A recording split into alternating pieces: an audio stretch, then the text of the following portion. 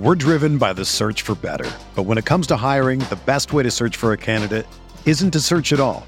Don't search, match with Indeed. Indeed is your matching and hiring platform with over 350 million global monthly visitors, according to Indeed data, and a matching engine that helps you find quality candidates fast. Ditch the busy work. Use Indeed for scheduling, screening, and messaging so you can connect with candidates faster. Leveraging over 140 million qualifications and preferences every day, Indeed's matching engine is constantly learning from your preferences, so the more you use Indeed, the better it gets. Join more than 3.5 million businesses worldwide that use Indeed to hire great talent fast. And listeners of this show will get a $75 sponsored job credit to get your jobs more visibility at Indeed.com/Blue Wire. Just go to Indeed.com/Blue Wire right now and support our show by saying that you heard about Indeed on this podcast. That's Indeed.com/Blue Wire. Terms and conditions apply. Need to hire? You need Indeed.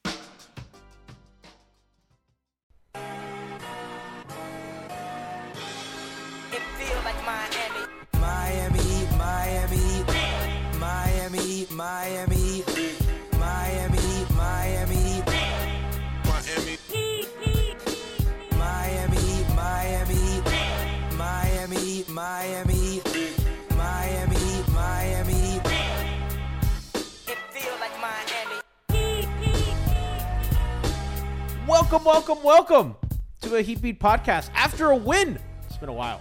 I'm your host, Giancarlo Navas, and with me today from Sports Illustrated, Rohan Nadkarni. How are you, sir? I'm great. Thank you so much for having me back on the show. It's been a while. As you know, I'm now, I wouldn't say exclusively locked on, but we're getting there. So I'll have to see how this goes today. I feel like you're so for those a peek behind the curtain here. I've messaged Ro the last like 2 seasons, really. Yeah. And I think every time I'd be like, "Hey man, what's up?" And it's never after a piece you write. It's always a week before of a piece that I don't know is coming out. And I'm like, "Hey Ro, what's up, man? Hope all's good. Was wondering if you can hop on the show, this week or next." And sorry, I'm doing, they asked me at Locked On. I was like, fucking Wes and David, bro. Dude, I don't know if Wes has got a sixth sense, but yes, on multiple occasions he's texted me right before you. For what it's worth, 5 Reasons never asked me, so they're dead to me. Typically, I supported Ethan throughout all of his newspaper career, but no love being shown back. So I guess he's I'm mad just you have a paywall. He's mad that SI has a paywall. I love you, Ethan. Shout out to 5 Reasons. Shout out to all our friends Locked On and all the good folks doing Heat content, because it's it's a grind, bro. You've been in the grind. Mm-hmm. Absolutely, man. No, I'm glad that there's so many good Miami Heat podcast options, and then also whatever those basement guys are doing. I don't get it. Yeah, I was poking fun at them saying the Dolphins should trade Tua and Waddle. I saw that. Oh, don't get me started on the Dolphins. They were the only thing keeping me afloat during this Heat season, and now they're teetering. Nothing a Bills win can't fix on the road. So hopefully Dolphins Nation can have some positivity. Miami, however, does have, I don't know, bro, whether they call it positivity or not. They go into Indiana, a team that has overperformed, but by the numbers, some of it looked a little like fool's goldy. They go in and, Tiff, Siobhan, and I talked last night. It looked like it was going to be like a business, like a business win, which is what you expect out of teams with aspirations such as theirs. And all of a sudden, the wheels of the offense fall off. They have some slip-ups in the second quarter on defense. And despite, forcing Indiana to only score 82 points, it was a 5-point game, and they barely won. Tyler Hero turns the ball over at the end. Kyle gives a bad pass. Jimmy misses 2 free throws. It's pandemonium. A bunch of stuff happens. They lost the lead at some point, a 19-point lead. I want to start here because I want to get to where Jimmy's comments after the game went. But, Ro, I didn't even feel like that was a win, man. We got on here and we're like, I guess, like. I mean, it almost reminded me of the Memphis game in terms of the first quarter and a half. You're like, okay, they're figuring it out. They're getting it. They are, that Memphis game, they run out to a big lead, right? They go on this huge run in the first quarter, and then the wheels kind of come off. And this game, it felt like the first, half or first quarter at least. Okay, they're going to get on a run here. like you said, a business win. They beat this team by 15, no drama. And instead it's kind of a grind it out. I'm with you in the sense that in terms of their long-term goals, it wasn't a deeply satisfying win. At the same time, this is not a team that can, stick its nose up at beating a team that's above them in the standings. This is not a team that can say, oh, the Pacers are overachieving and we're better than them. We're at the point in the season now where the Heat need all the wins they can get, and there are no more bad wins for this team. They're that desperate. You say that, and I hear you, and also they're better than that. And I know that their record stinks. And listen, I don't know how, but with a zone and a bunch of guys missing time, they're a top 10 defense. Spo does it again. Everybody's talking on the timeline, Spo's worst season, maybe so. And yet in Spo's worst season, shits out a top 10 defense. I can't believe it. They hold Indy to, really a bit. It really, bro, it was it felt like a college game. Yeah. Like it felt like a early 2000s Eastern Conference game in all of the worst ways. It's like these teams can't shoot.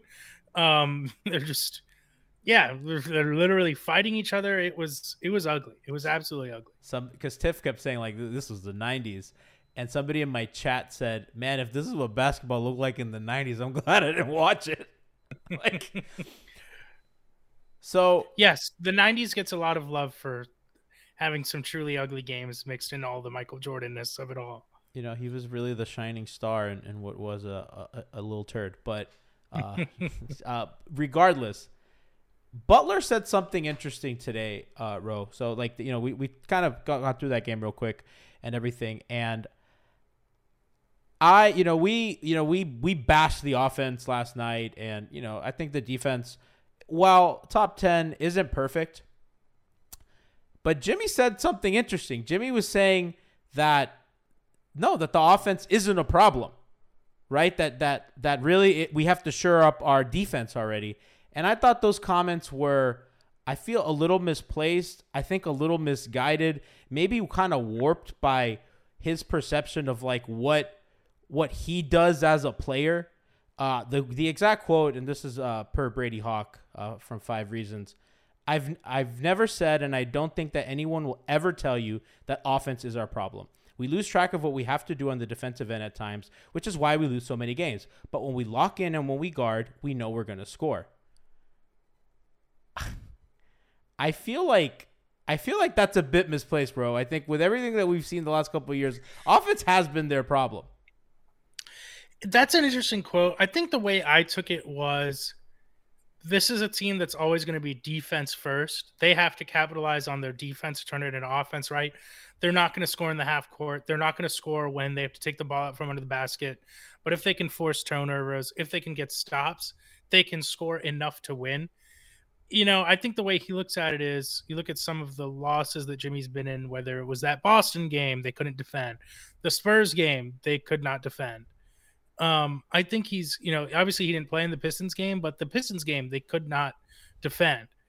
And I think the way I interpreted it, at least, and I could be wrong. I'm not going to pretend like I'm reading Jimmy's mind here, but the way I interpreted it was, if our defense is where it needs to be, we'll win enough games. And I know that they are in the top 10, but like you mentioned, it's been the zone that junked it up in those Washington games. And yesterday, I think they actually played a fantastic game defensively, particularly, I'm not the first person to say this, Bam on Tyrese Halliburton, which it didn't even make any sense that the Pacers continue to, quote unquote, attack that matchup. It was strange on their part. But I think the way at least I took that quote to be was, we'll score enough, but we need to make sure we're defending at a high level consistently, because I think even though they're 8th, like they jumped from like 13th to 8th after this Pacers game. Yeah. Like they made such a big jump because of this one game, but they were 8th like a week ago as well, though. Like right. they kind of oscillate. Yes. And I think that's what it is they're not defending consistently. And I think especially what they're used to, they're not defending consistently playing man. And I think that is at least the way, again, I'm taking this Jimmy quote to mean is we're not able to apply our same defensive principles as last year. And I don't think they're going to be successful until they can do that at full strength. So obviously the big kind of changes. I'm not even going to say PJ Tucker specifically, but the fact that they just don't have a power forward and they're playing these really, really small lineups. And while like Caleb Martin is a guy that is kind of thrown into being a pseudo four, their defense is 108 when he's on and 119 when he's off. And every lineup with Caleb Martin at the four, the defense is good, right? So you look at all the lineup data, and Nikias pointed this out too. It's like, well, their offense, they have top three offensive rate when Jimmy's on the floor. They defended a bottom 3 rate when he's on the floor. He's wrong when you zoom out. Here, our top 10 defense and a pitiful offense, but this assessment is right when he's on the floor. So for me, it's always been their bench, their second unit. They have all their guys have regressed, and we're going to get into kind of what their offense is actually doing. But when he says that defensively, I absolutely agree with you, because when they look that way, it does get away from them quicker than when their offense gets away from them.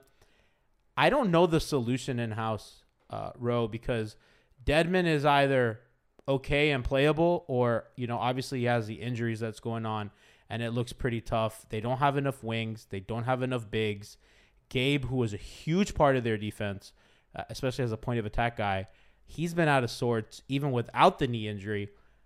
I kind of look at them and be like, well, either something has to give. You know what I mean? Like these starters can't be playing these huge minutes because the bench can't survive.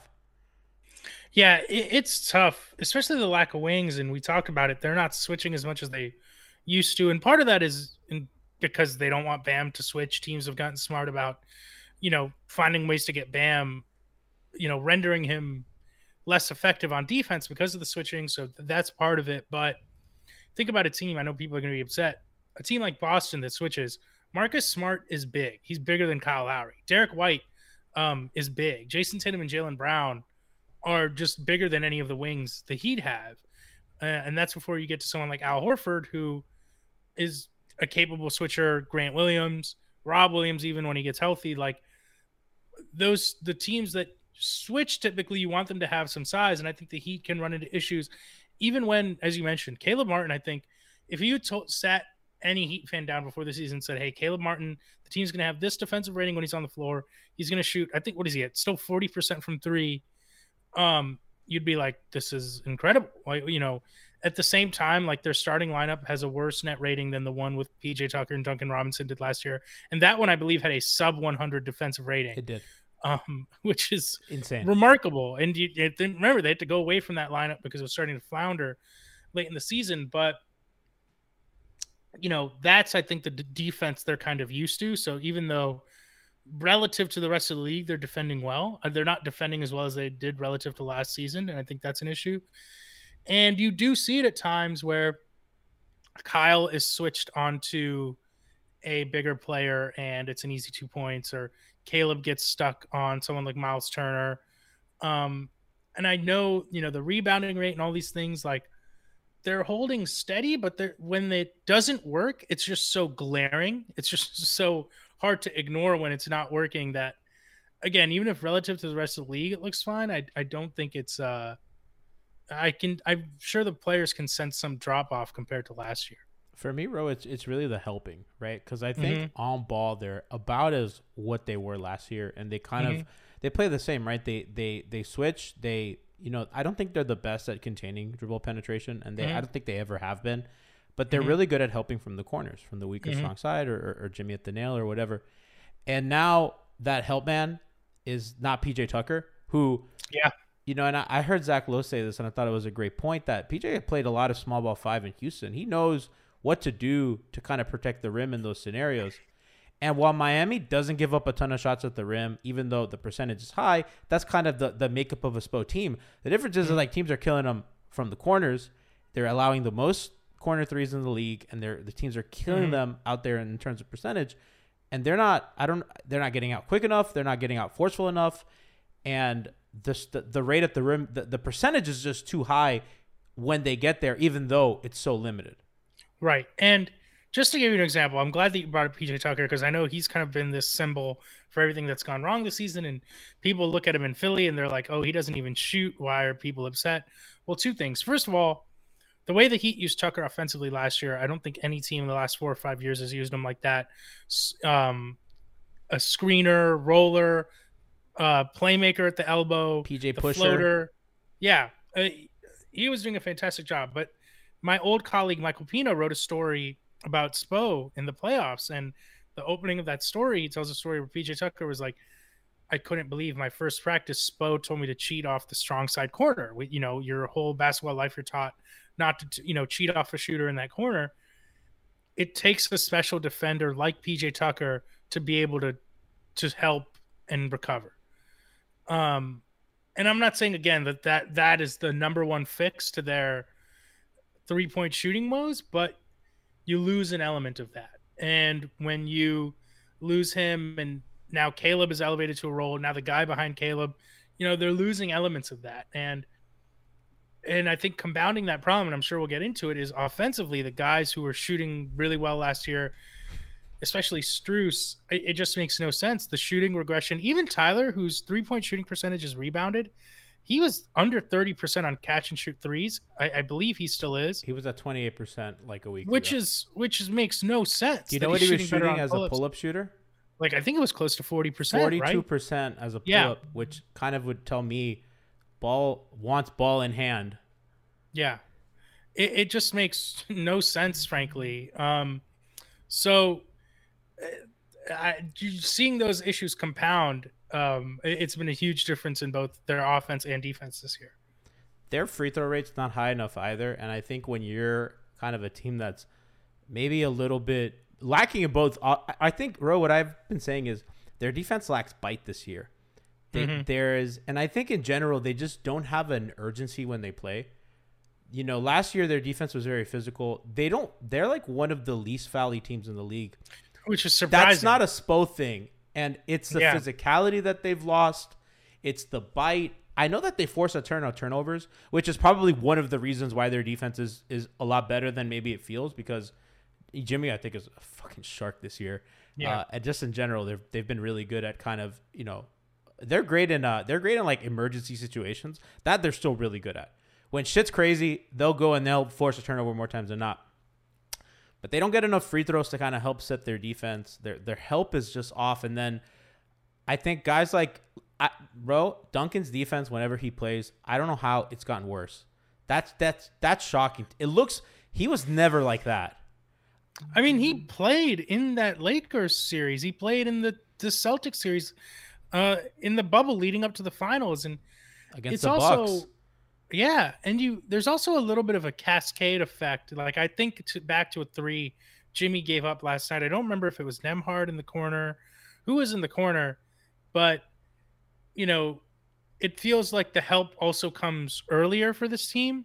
It comes more often for this team because I think there's a little bit less trust in some of the one-on-one defense, or Kyle is maybe a step back in terms of blow by percentage. You have Hero, where even if Hero is playing good defense, I think there's an instinct to help a little bit more than you would if it were someone else. And that hurts them at times. The Duncan thing is just, I don't get it. And it's one thing if his defense has gotten worse, maybe it has, maybe it hasn't, but what is he at, like 32% from 3? It just makes, and maybe he needs a rhythm, but it makes no sense. We mentioned the starting lineup last year was so good. It was an elite lineup. I feel bad. His story is so great, but the regression has been shocking. And it's not just him. Strus is shooting, Gabe's shooting. How can you account for that? They're how can you all predict shooting for that? worse. Every single shooter. I guess Caleb is back up to 42, which he was last year. Every single shooter is shooting worse from 3 than they did last. Every single one. And how do you survive that? And if we're honest, they don't have like an alpha 82 game guy. They don't. They have guys like Jimmy's. I think we know by now he's a 16 game player. And I'll never forget, Ro, in the middle of that in game 6. Shout out to Chef Trilly. He tweeted out, "I'm never giving Jimmy shit for a bad February game again." And I'm there. Like, he can't. You know what I mean? Like, he can't put the cape on. every night. Bam's, I think he's becoming more of the scorer that we want. Not really, I don't think instinctually like that for him. And they need all these guys. They need Gabe, they need Max, they need Duncan, they need Caleb, all these other players to kind of give them a lift, right? And I think some of that's on them as well. Like, I think it's Jimmy, Kyle, and Bam's job, and Tyler, to make those guys better. But if they're not giving you that, I don't really know what you can do. Yeah, I mean, just look at Strus's shots that he took in that Pacers game. I think he finished 3 of 12, something like that. But again, he's not going to shoot 8 of 12 from 3 every night. But those are looks he was hitting last year, plain and simple. His catch and shoot numbers went from great to like okay, and then the rest of them are really bad. We're driven by the search for better. But when it comes to hiring, the best way to search for a candidate isn't to search at all. Don't search, match with Indeed. Indeed is your matching and hiring platform with over 350 million global monthly visitors, according to Indeed data, and a matching engine that helps you find quality candidates fast. Ditch the busy work. Use Indeed for scheduling, screening, and messaging so you can connect with candidates faster. Leveraging over 140 million qualifications and preferences every day, Indeed's matching engine is constantly learning from your preferences, so the more you use Indeed, the better it gets. Join more than 3.5 million businesses worldwide that use Indeed to hire great talent fast. And listeners of this show will get a $75 sponsored job credit to get your jobs more visibility at Indeed.com/Blue Wire. Just go to Indeed.com/Blue Wire right now and support our show by saying that you heard about Indeed on this podcast. That's Indeed.com/Blue Wire. Terms and conditions apply. Need to hire? You need Indeed.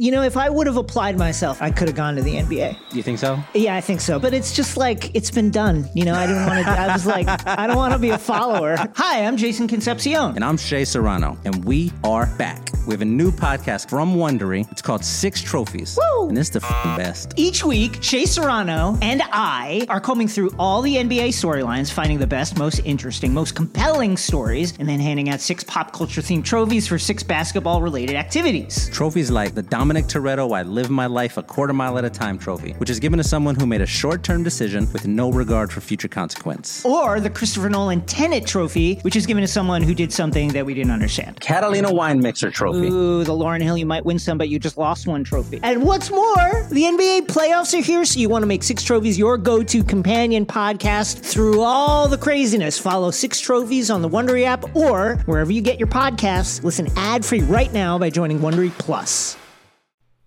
It's tough, and I love Strus. I mean, look at what Strus did in that playoff run starting. There's so much we can talk about, Johnny. Like, we don't get to talk about the Heat enough, but like one of like the under talked about things is I think the hero injury in the playoffs last year bailed out Spo a little bit because you know what I'm saying? There was going to be some tough decisions to make. There was going to be but that's not the guy we've seen from Strus this year, and it's just baffling. It doesn't make any sense. And I know, I get texts from my brother, or I hear them talking about on the Lebitard show, are the Heat arrogant because they're counting on undrafted players? And to me, it's like, at this point, it doesn't matter drafted or undrafted. Look at what they've done in the league. Like, there's no way to predict Strus is going to fall off shooting like this. Even if he was not as good as last year, when he was really good on really high volume, the drop-offs we've seen from guys like him and Duncan, there's just no way to account for that. It's so, and I tweeted like everybody's catch and shoot numbers and everyone's like raw, and they were all bad. And I said, how on earth could you see this coming? Because you probably think if you're Riley and Andy, you're like, well, there's nothing out in the market that we love. And my thing has been, if they swing on a guy and they're wrong, they're really cap stuck, right? Like if they swing on Marketing and he's not this, and they're stuck with Marketing and Duncan, they're fucked. So I understand them being cautious, and they're like, well, let's see what's available at the deadline. These guys are good. Maybe they won't have career years again, but, maybe they'll be good enough, and we'll get to like, 5 or 4 or something, and then at the deadline, if Bogdanovich... You don't think they'd be sick with Marketing, though? Huh? No, I do. I know. Yeah. He's great, but like, I think in the offseason, I mean, you don't know that he's going to be that. Right, And of course. if you're wrong, now you're stuck with them. And well, the real issue they face, and this is something I want to get out there because I don't think it's talked about enough, but this is where Mickey's reluctance, whether it's the repeater tax or the tax in general, this is where it hurts them because they only have 14 guys on the roster this year. Why? They don't want to dip into the tax. They don't match Philly's offer for PJ Tucker. Why? They need to stay under this apron to the 3 years, man.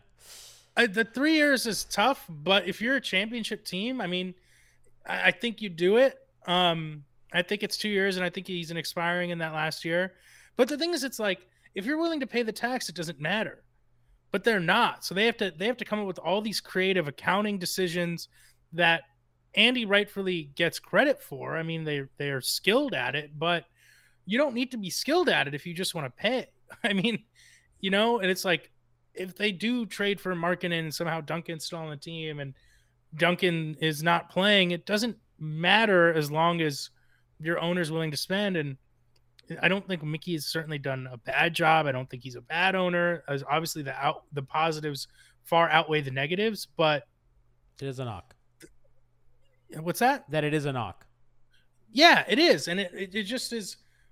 Obviously, not every team's going to be the Warriors. I mean, we've even seen the Lakers make tax decisions, and they're the freaking Lakers. But when we get into these discussions about contracts and what they can or can't do, and to me, there's no such thing as a bad contract for an owner willing to spend. Like the Warriors, they can give Jordan Poole the max. It doesn't matter to them. Whereas the Heat have to make all these creative accounting decisions, and we're seeing the result of that now when they don't have a 15th guy and the team lacks depth. I've been number one on the let Udonis stick around for as long as possible train, but when the accounting gets in the way, you have to. It shouldn't be this much of an issue for them to go sign a 15th player. We asked Brian, how could they sign a 15th player and get under the tax? And he kind of outlined it, but it's a bunch of shit that, like, they can't cut Highsmith. They need him. Right. You know what I mean? Like, unfortunately, I mean, he didn't play, but, like, they need that. You know what I mean? And they don't have if Dedmon and Bam are down, they don't have a center. It's Jimmy. Yo, by the way, I thought Orlando Robinson, he showed me something in that Wizards game. I like Orlando I like Michael Potter more. Cut. I don't know why they didn't keep. I was a Michael Potter guy. This whole like dance that they're doing with the poor Drew Smith and poor Orlando Robinson is like, it's comical. I look who it's. What did they tell them? Like, yo, stay by the phone, baby, I'll call you. Yeah, it's wild. But I like Robinson. I mean, Highsmith, I guess Alf has it out for him. I thought Highsmith was showing me something in that Celtics game, and I'm kind of shocked to see him now back outside the rotation. Their offense stinks so much with him, though. Yeah, there's no He's question. like Joel Anthony, except he can catch the ball, which is a big step. I mean, I love Joel. Joel's a lifer. He hit a couple above the break threes, and in that first Boston game, he was really hooping. And I know I got Alf made fun of me for saying that, but I think Highsmith he's got a better shot than Justice Winslow, You watch your mouth, okay? You know where you are. I love Justice. You know where you are. Justice is speaking of Justice. I take him so hard right now. Killing it in Portland, man. I'm so happy for him. Me too. It's a great situation. And the injuries were one of the hottest takes I ever had was I was convinced Justice could be the second best guy on a championship team. Like when we were getting those point guard minutes from him and it felt like it was clicking that first game and against the Clippers. And I was like, this is it. And unfortunately, remember that Laker game that he had? Yes. Oh man. He was just so fun. Do you remember it felt like Dwayne, that he was going to be like the torchbearer of culture. Mm-hmm. Absolutely. I know he loved Dwayne, and oh man, I'm so sad. I loved him so much.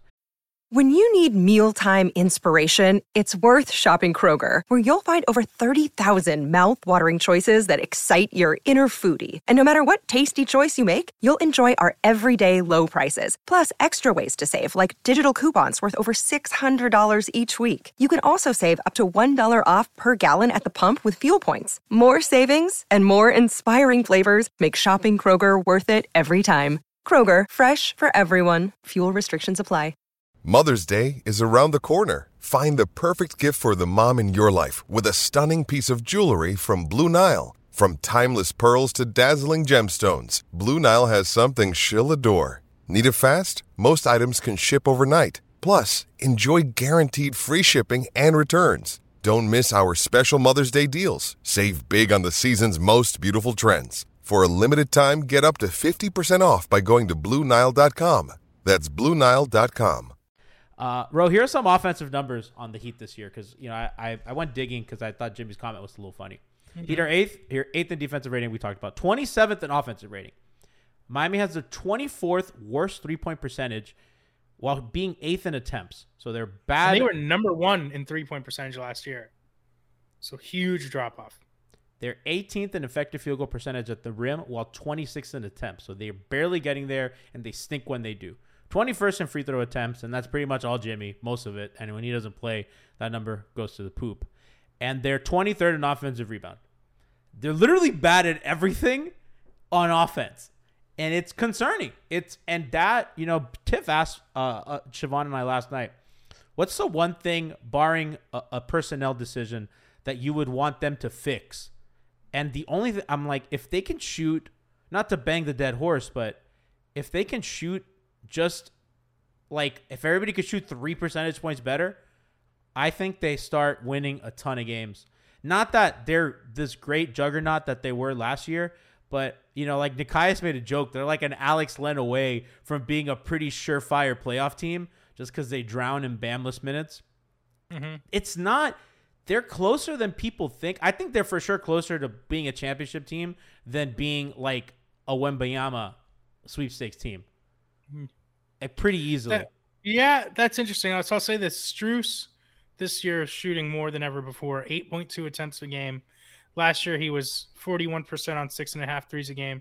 This year, 34% on 8.2 attempts, which frankly seems better than what we've seen.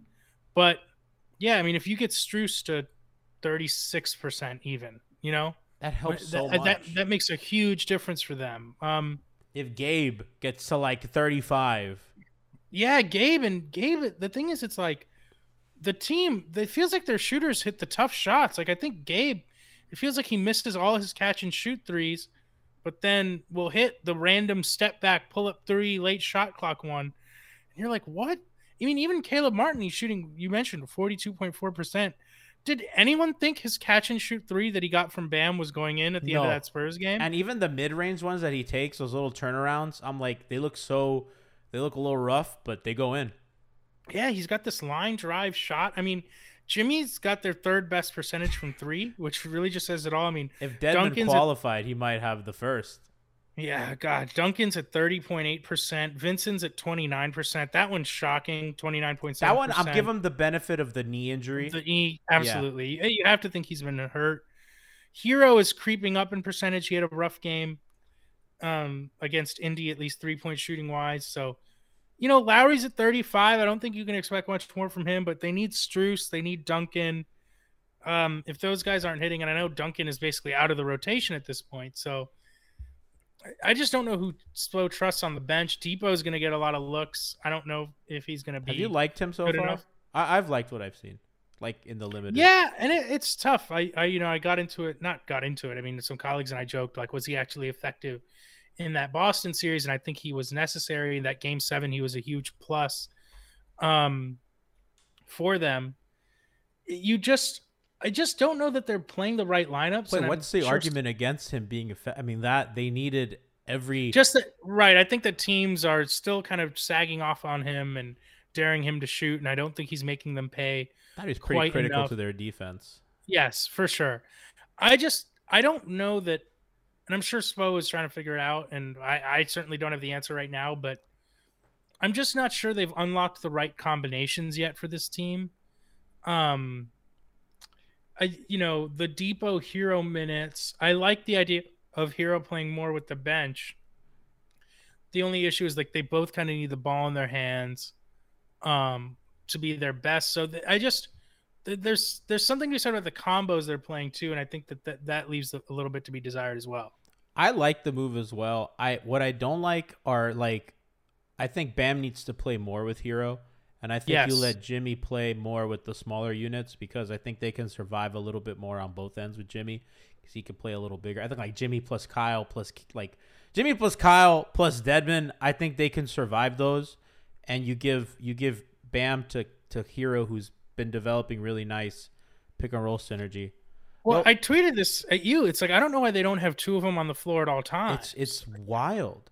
I don't understand. The other thing that's weird, Rohan, is, and this is the last thing on offense, and we're going to pivot to Bam for the last couple of minutes. They, like yesterday, they just didn't seem committed to getting Bam as a screen and roller.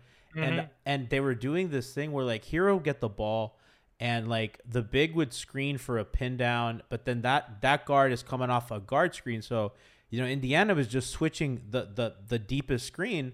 And I'm like, what that's what they want. Like, why are you doing that? And then at that point you have like 10 on the clock and then Hero gets another guard handoff. And I'm like, why are we not using the big man? Like I understand not wanting to get Miles Turner in the play, but get him in a drop. Like what else? They've made some weird decisions about when to go away from the pick and roll. And then again, I'm not the first person to point this out, but the lack of, it's not even that Jimmy and Bam have a lack of pick and roll chemistry because we saw Jimmy turn into like a pick and roll destroyer in the playoffs, running the empty side pick and rolls with Bam. It unlocked Bam as a roller in some of those games. And it was like, okay, they ran one yesterday. And I think it was kind of like it wasn't a set pick and roll. It just kind of ended up happening. But Bam sets the screen for Jimmy on the left side of the floor. Jimmy is in the lane. Bam has his man sealed. He is a wide open lane to the hoop. And Jimmy, who is like always looking to pass, seemingly never looking to shoot, just misses him entirely. And it's just like stuff like that is baffling. And again, I'm not going to sit here and pretend like vibes are off, Rohan. Vibes are off. Yeah, like Spo has seen this. Spo, if I can identify this in real time, Spo has seen it in the film. So just stuff like that, I don't understand why they're unable to capitalize on things like that. I think Jimmy as a roller has been not as good as it has last year, and you could see like he'll screen for Kyle, and the pass goes the wrong place, and he's just not ready. Like there was a play yesterday where Jimmy, Kyle expected Jimmy to slip, and he just threw the play just kind of wafted the pass. And it was like, what? And these guys are like buddies. Yeah, that's right. Dude, you guys, like what's going on? Like ultimate vibes are off. Stuff like that is just, it's baffling. It's really baffling. Bam's been good though. Bam has been the real bright spot of this season. And thankfully, bro, you were in the national media to cover this. And you wrote a fantastic piece for SI. Thank you for this, by the way. It's just you and that one guy on the Ringer, Dan Devine. You guys are the only ones about the culture. Shout out to Devine, by the way, man. Devine's a legend. Listen, I didn't want to see the tweets this year from local outlets. Oh, the national media doesn't cover the Miami Heat. They still blah, don't. blah, blah. I didn't want to see it. Talked about them on a podcast. My buddy Chris Herring's written about them. I did the Bam story. Bam is incredible. I got to tell him how much the block on Jason Tatum meant to me, which was a highlight of my career. You've spoken to Dwayne Wade, sir. It was still, and he's on nickname basis with you. Here's just what I want to say about Bam, and it's because obviously I see the criticism. You could not ask for someone to represent the Heat better than Bam. You really could not. And that was just my takeaway, is the adoration Spo has for him. Spo was like, I hope you get this one right. Not a lot of people do. He said that to me. And I just think it goes to show, like, this guy wants to win so badly. I wish people could have seen the look in Spo's eyes when he said what it's like to find someone who cares about winning as much as Bam. And I saw some people be like, oh, they clashed and Bam wants to score more and Spo held him back. That's not it. It's like Bam is just so desperate to win that he's like, if I need to score more, that's what I'll do. And I think Spo recognizes that, like, in UD too, Udonis was, talking about Bam. It's just like they need him to do everything. What they do, we've talked about it. They're on a razor's edge. They can't play offense. they can't switch as well as they used to because some of the guys are playing on defense. It all falls apart. We've seen it in the bench lineups. It all falls apart in a second without Bam. And it was just, you could tell that the organization knows how important he is to any chance they have at success, because he is just covering up for so many deficiencies they have, and he's lifting up the team in so many ways. And that was just it was remarkable to have people from the team telling me that, because obviously we see it every night, but I don't think people always appreciate it. One quote really stood out to me that you kind of referenced, and it also stood out for a couple of reasons. One, it's what you're saying, Spo's adoration for Bam. Two, it's Spo slowly morphing into old Riley, the language that he uses. The quote is, when you're dealing with somebody who is so desperate to win like Bam, you can figure out all the little nuances to how he can impact the game. The harder part is finding someone who really cares about winning. Close your eyes. That's a fucking Pat Riley quote. Yeah. Spo is great, man. He keeps being like that. He always likes to say that's the language we use here, and it obviously, it comes from Pat, and that's it. It's like Spo hit the nail on the head. It's like people look at how many points did he score, how many shots did he take. Bam, more than anyone, would love to score 25 a night, but I think that what him and Spo collaborate on is, how do we maximize it so I'm affecting as many areas of the game as possible, while also making sure that I'm doing the things that are required of stars in this league. And that's an incredibly difficult balance to find. Maybe they don't get it right on every night. I mean, he also told me, he's like, you guys want me to shoot when Jimmy's going off for 47?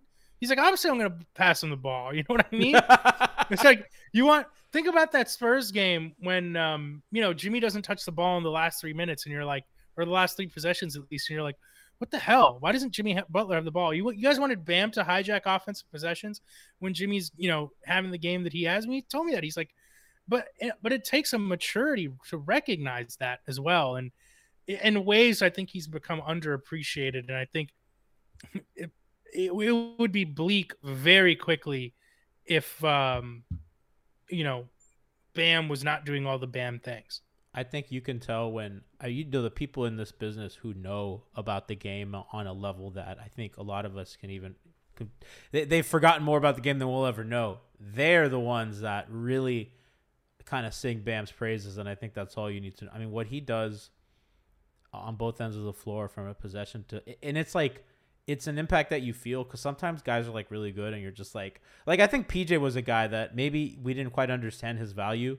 Bam, there's no question, right? Like, these are things, these are tangible things that you feel and that you see, and how he'll guard fucking 5 players in a single possession because he's, that kind of guy. But also, to anyone who says, why is UD on the team? Bam, straight from Bam, who said, it's insane the impact UD can have on winning without stepping on the floor. I mean, they still play one-on-one. Like, Udonis and Bam are still playing one-on-one. Crazy, dude. Yeah, and it's like, Bro, I think they could use some UD minutes. It hasn't looked as bad as it could. Dude, I thought he has had some good minutes this year. And I'll also say, Bam, I think some people say the best game of his career, that game 3 in Boston. Remember, Jimmy misses the second half. Bam, I think, is 31-10. That game does not happen if Udonis Haslem does not talk to Bam Adebayo before that game. That game happens because UD pissed Bam off so much that Bam went out and had one of the best games of his career. Bro, that was a top 5 I'm shitting my pants game I've ever watched. That was that. You want to talk about a rock fight? That was once like Jimmy Butler did not start the second half. Just oh my God, what an experience that series was. I was in a bar in Chicago. I was just gone. They were all pro Boston for some reason, and maybe they're just all mad at Jimmy. And it was one of the scare. That series was so fun. I want another crack at them. They're 1-1 against the Bucks and the Celtics. Who? The Heat, like in playoff series. Oh yeah, yes. Yeah, like, okay, I thought you were talking about during the season. No, like there's a and I think a lot of people don't think as the Heat as like one of their conference rivals. I think they probably look at them and the Nets more, but they're right there, man. And hopefully they can make a couple moves to. I will say that there's something the Heat have, and it's they just seem to make it annoying enough for the Bucks and Celtics. Can they make it as annoying this year? I'm not totally sure, but they have a history of it, certainly. They, the regular, and we'll get out with this, the regular season game that they had. Do you remember in 2020, 2021, they had a home and home or 2 home games against the Bucks. First game, Bucks absolutely destroy them. Second game, Jimmy doesn't play. And Dragic goes off, and they like blow the Bucks out by like 30, right? And I remember talking. Well, I think Milwaukee missed a bunch of people that year. No. Well. It wasn't. No, it was the season that they stunk. It was the one where they were the 6th seed. Giannis played and Middleton. That was not. I know the game you're talking about. It's not. It wasn't last year's home opener. It was the. Right. It was the year that they were bad. Not that they were bad, but it was the year after the finals appearance. Right. Okay. And they get destroyed by Milwaukee. Then they come back and they have like a pride win. And I remember talking to somebody close to the organization. They're like, "That's a pride win." Like that they, even if they're not any good, they were not gonna lose that game. And I felt similar to kind of the Boston game. Like they're like, we're not gonna lose twice. Like it doesn't matter if we're not that good. We're just not walking out of here without making it their fucking living nightmare. And that's kind of the makeup of this group, and hopefully kind of we can see that come to fruition. Bro, where can people find your story? Do you have anything that you're working on now? And what's going on as we just usual happenings around the NBA. I do have a story coming out this week about a conference rival, but I think people will like it. I feel like this person's likable even to people who aren't fans of this team. So please keep an eye out for that. People can follow me on Twitter at Rohan Nadkarni. At si.com, where you'll find my work, Chris Herring, my dude, Howard Beck, Chris Mannix, and a bunch of other people. Shout out to Jeremy Wu. But yeah, I appreciate you guys as always for having me on, giving me the platform. My BAM story, just search my name and BAM, and I hope if you haven't read that, you get a chance to read it because I think there's some fun stuff in there for Heat fans. It's exceptional, guys. Please, Ro is I think Ro is the best kind of basketball profiler, long form writer in the game right now. So he's going to say no, and I'm going to say yes. So, please check out his work. It's phenomenal. And I know the work that he puts in personally is second to none of somebody who genuinely cares about this city and cares about this team, this organization, and understands the fans in a way that I don't think many journalists do. So please check out his work and everything that he's doing over there. Sending love to everybody, and we'll be back on tomorrow pregame for Heat Thunder. Shai comes into town, or I think they're on the road. Actually, we'll go into Oklahoma City, and we have hangover time tomorrow night. Following the game, we have a couple surprises, maybe some fun videos that you guys might not expect. So check out Hangover Time post game show. Alf, Brass, and the crew getting you down for that, and we'll see you tomorrow for pregame.